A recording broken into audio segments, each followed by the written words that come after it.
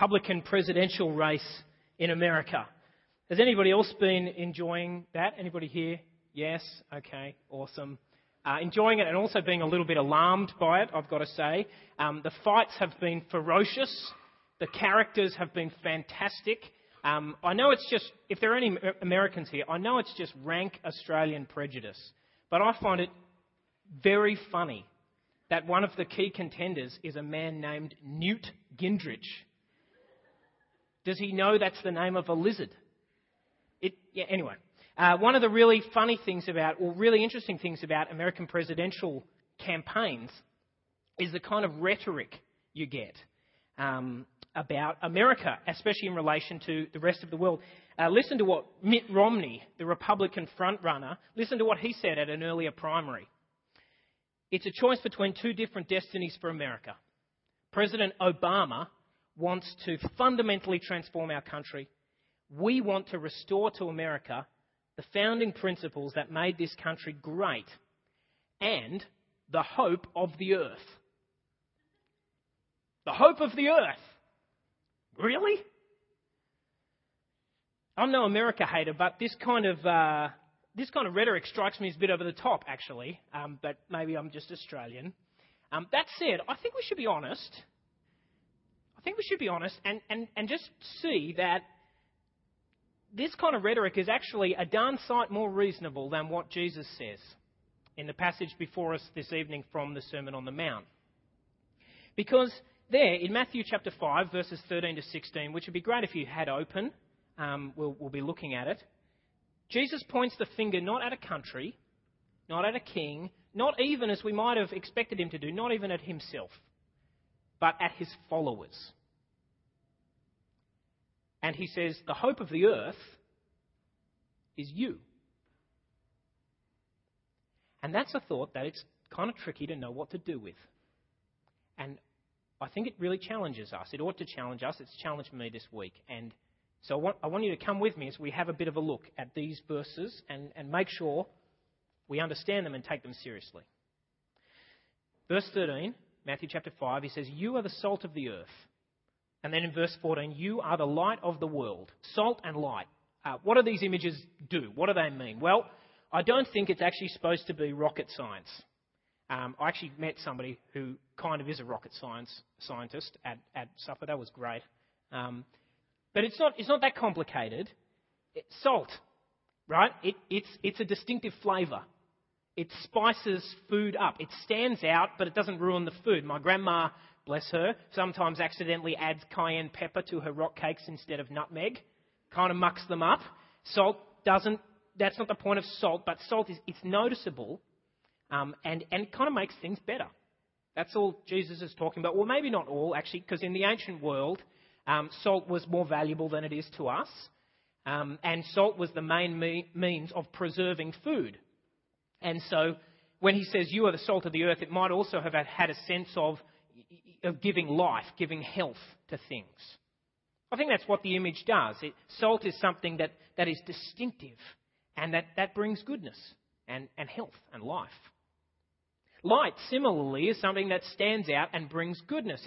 It's beautiful, it brings warmth, it brings clarity, although I don't think we necessarily get that as much today because we just are hardly ever in the dark anymore. Like really in the dark. It's really hard to get away from all the lights.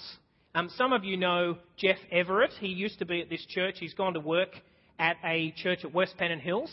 My wife saw him the other day and asked him how the transition had been from the city to the suburbs. You know what he said? He said, it's pretty dark up here. That's a funny comment, but I think it actually, maybe we are missing something of the power of Jesus' image. Because real darkness is quite scary, actually. When you don't know who you are, it's disorienting. You don't know who's there. You can't find the way. And you are the light of the world, says Jesus. There's a light in the darkness, and it's you. I think we need to take a moment just to kind of register how full on a thing it is that Jesus says. on the face of it, it's ridiculous. Because Jesus is not just saying something like, you guys have a really legitimate place in this world. You guys have an important contribution to make. I mean, that might be true, but he's saying more than that. Because this is the kind of thing, as we saw in our Old Testament reading, this is the kind of thing the Bible normally says about God. Or maybe Jerusalem, when God fills it with his glory.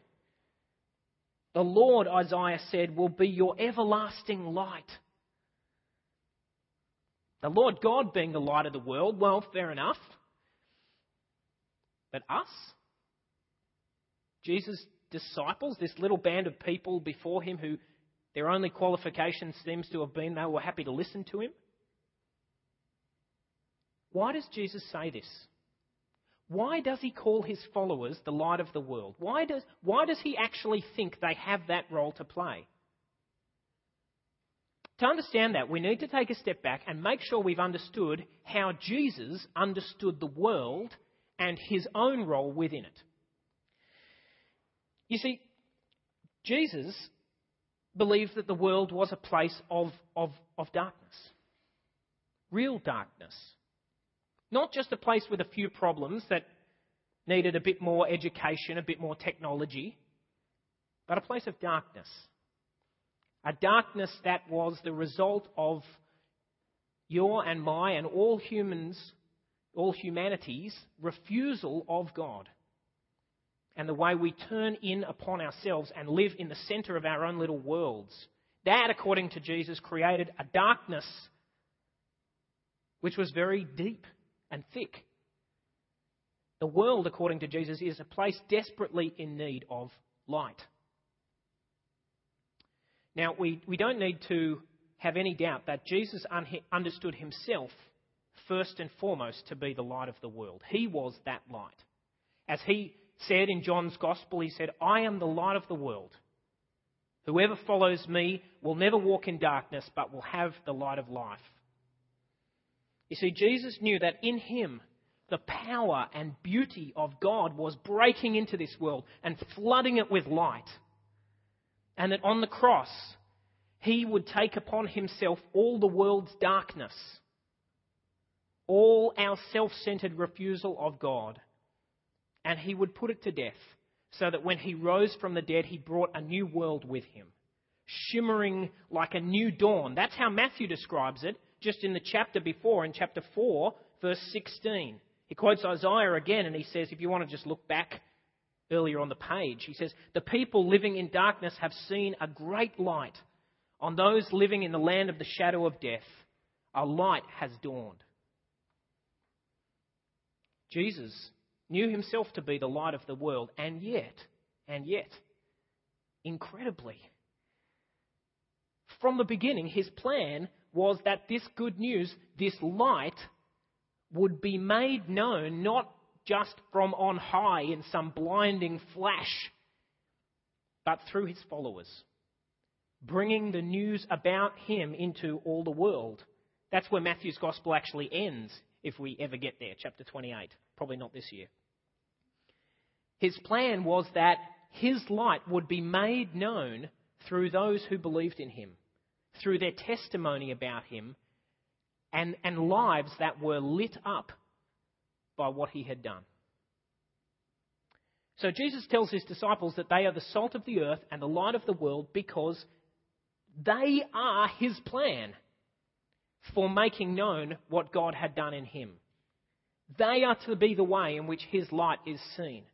Jesus' astonishing, terrifying, if you think about it, plan, it seems so risky, is that through them, through those of us who believe, other people would discover him. Now, getting that clear helps us know how to respond to our passage, I think. Because it helps us recognise our own significance without being able to take pride in it. I'll say that again. We can recognise our significance without being able to take pride in it. Because I take it that this is what Jesus wants his followers to do, right? This is why he says, you are the salt of the earth. You are the light of the world. He wants us to get the way things are. and to understand that we really do have a very important role to play. He doesn't want us to pretend we're not important. He doesn't want us to be coy and kind of go, oh, shucks, our little lives don't really matter. Our little church doesn't really matter.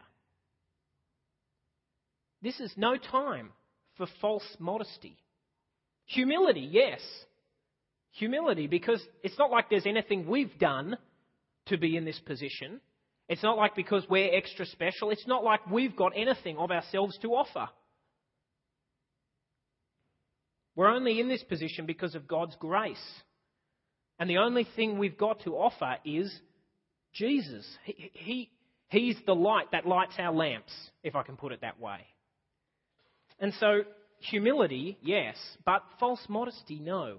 It does no one any good to pretend you're not important when in fact you are. Let me say a couple of things about this.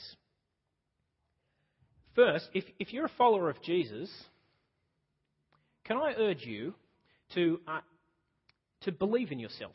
Or not in yourself, but believe this about yourself. Do you know what I'm saying? Jesus wants you to hear this word this evening. You are the salt of the earth. You are the light of the world.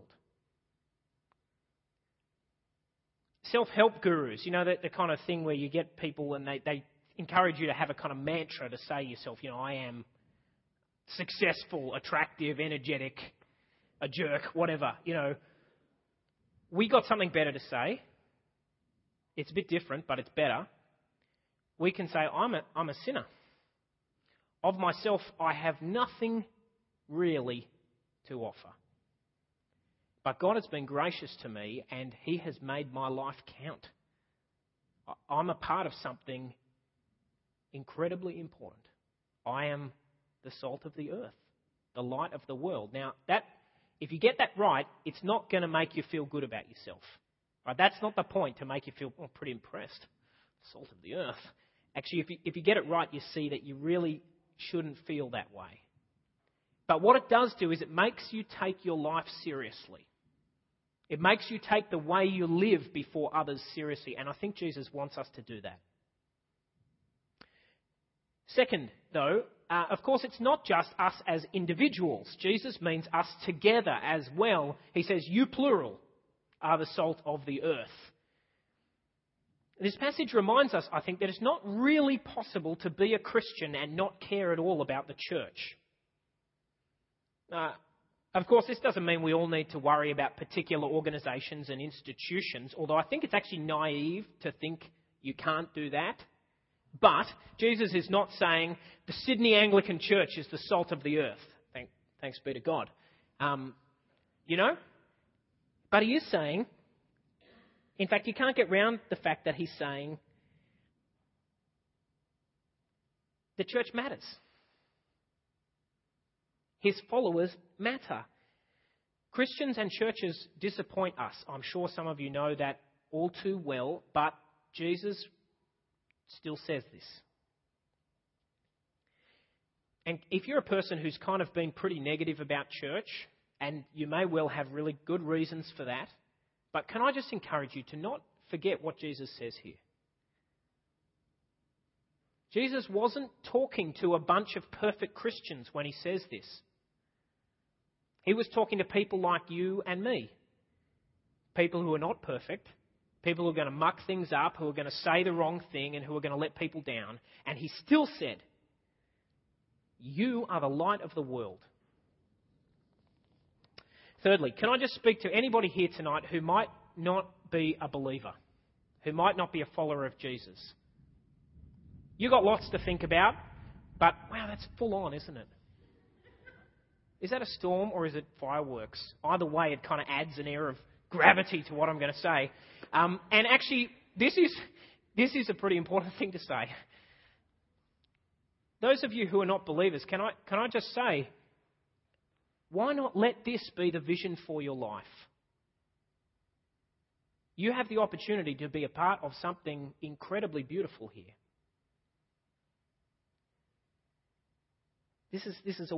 What else? What else can you be involved in that can really change the world? I mean, if you work really hard, you might be able to be the change you want to see in the world, as long as that change isn't actually that good. But you can't actually change the world. Not really. Not deeply. But He can. And with Him, you can. Can I encourage you to think about getting on board this thing?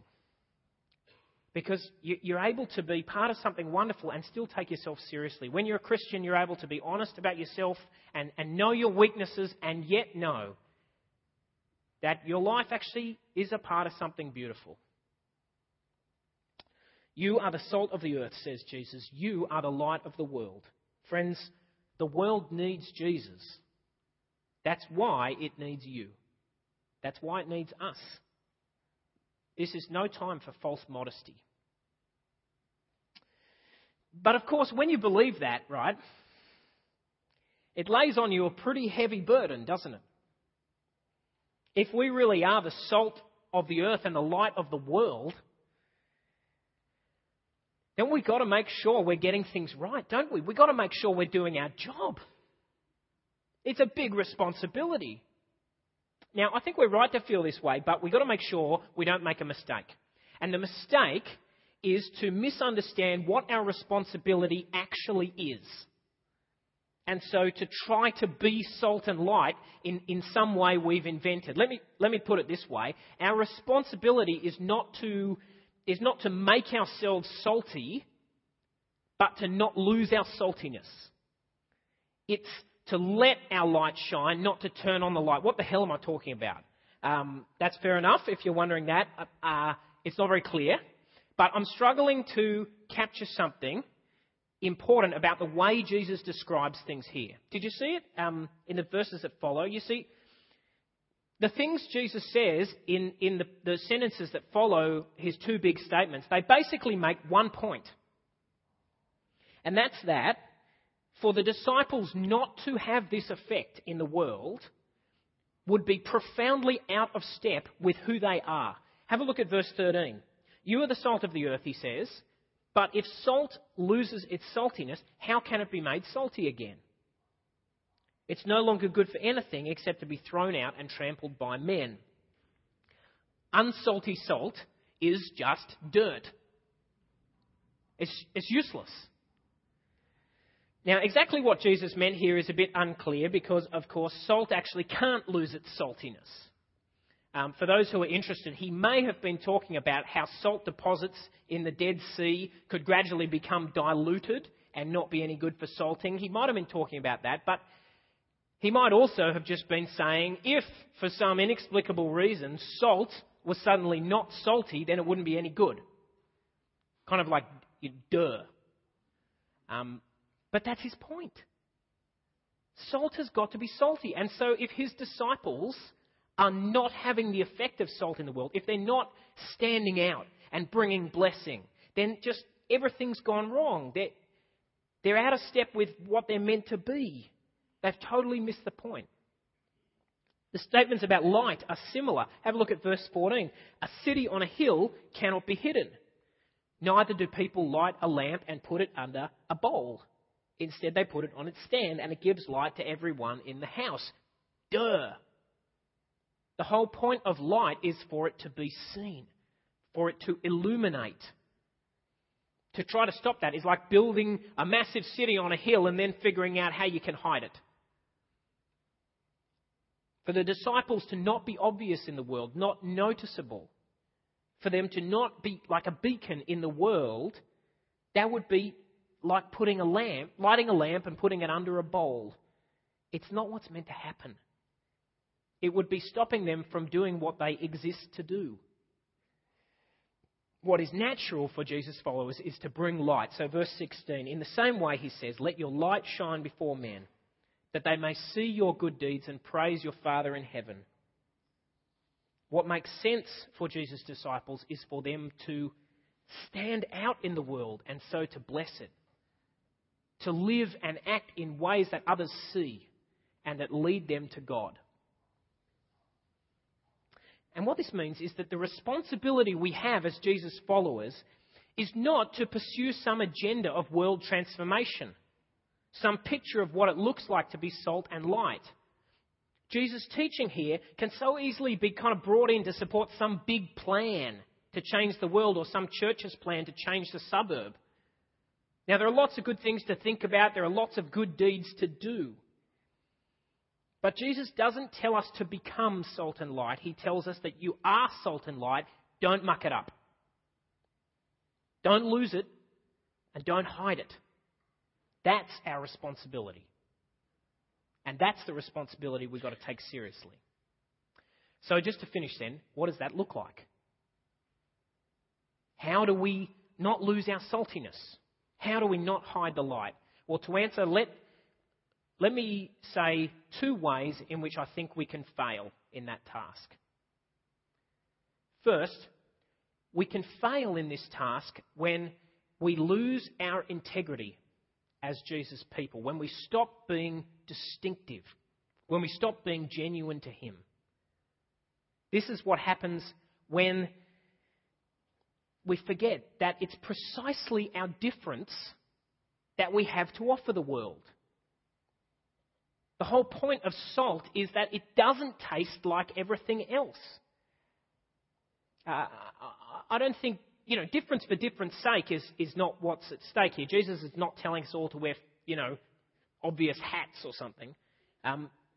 But we shouldn't expect it to be too long before we look a bit odd to people around us. You know what I mean? I've met Christians who are so concerned to remove obstacles from the gospel and to make it clear that Christians are normal that by the time they've finished, they've made so many concessions. There's nothing left. The fact is that if we are Jesus' followers, then God has shown us a new way to be in the world, and it looks different. A way that looks as crazy as the Beatitudes we looked at last week. As we go on in the Sermon on the Mount next week, a few weeks till Easter, Jesus will teach us to follow Him means some pretty full-on things about how we relate to each other, about sex and marriage, about how we use our words and about how we relate to God. We are not doing what we have been called to do. We're not doing actually what's natural for us now if we minimise these differences. That's the first way we can fail in our task. Second way, though, and this has to be said alongside the first, we can also fail in our task when we become disconnected from the world. You see, it's easy to be different when nobody else is watching. It's easy to be distinctive when you're all being distinctive together and so you're indistinguishable. To push the metaphor a bit far, salt sucks on its own. It tastes bad. It's meant to be with food. You don't turn a light on and put a bucket over it. This is what happens when churches become a little world to themselves, happy with themselves but shut in on themselves. This is what happens when Christians gradually let all their other relationships slide and only ever spend time with church people. We're not meant to be like that. Lights are made to illuminate. Now, I'm not trying to just make anybody feel guilty about relationships and stuff. There's lots more to talk about, and relationships today are quite complicated. There's lots more to say about many of these things. But let's make sure we don't end up hiding the light just by not being connected to anyone else. To both stay genuine as Jesus' people and to stay connected to the world. That's a tough gig. It's the kind of thing, actually, that could end us up living the kind of life the Beatitudes describe. But it is our responsibility because our Lord has called us to something incredible. To be the salt of the earth and the light of the world. Let me encourage you to believe in this role, to believe that you have been called to be the way in which Jesus' grace and glory reach others. And let me encourage you to pray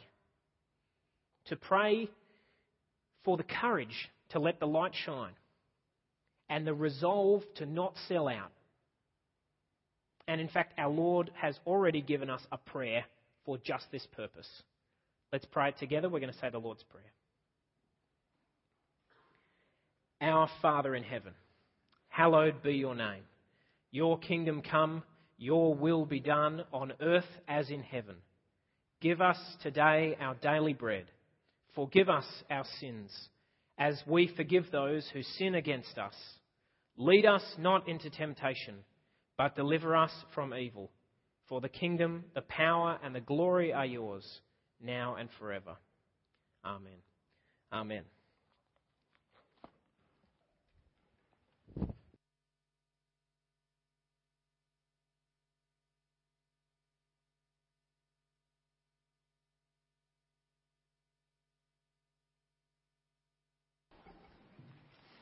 If you'd like to talk to someone about what you've heard tonight, just to chat or otherwise to pray about it, then please head over that way after the service, and there'll be someone there or a few people there to pray with you and talk to you about some things. And may God shine his light through us so that we are salt and that we are light, so that we are distinctive, and that the whole world will see the glory of our risen King through us. Let's stand and sing of our God who is mighty to save. And also, if you have, I didn't bring it up anyway, the communication card, please fill that in quickly if you haven't already. Drop that in when the things come around. And also, the Bible study sheets, if you've got those, please drop them in as well. And also, if you're giving money, if you're a regular here and this is how you give money to this church and beyond, please also drop that in as well. Okay, please stand.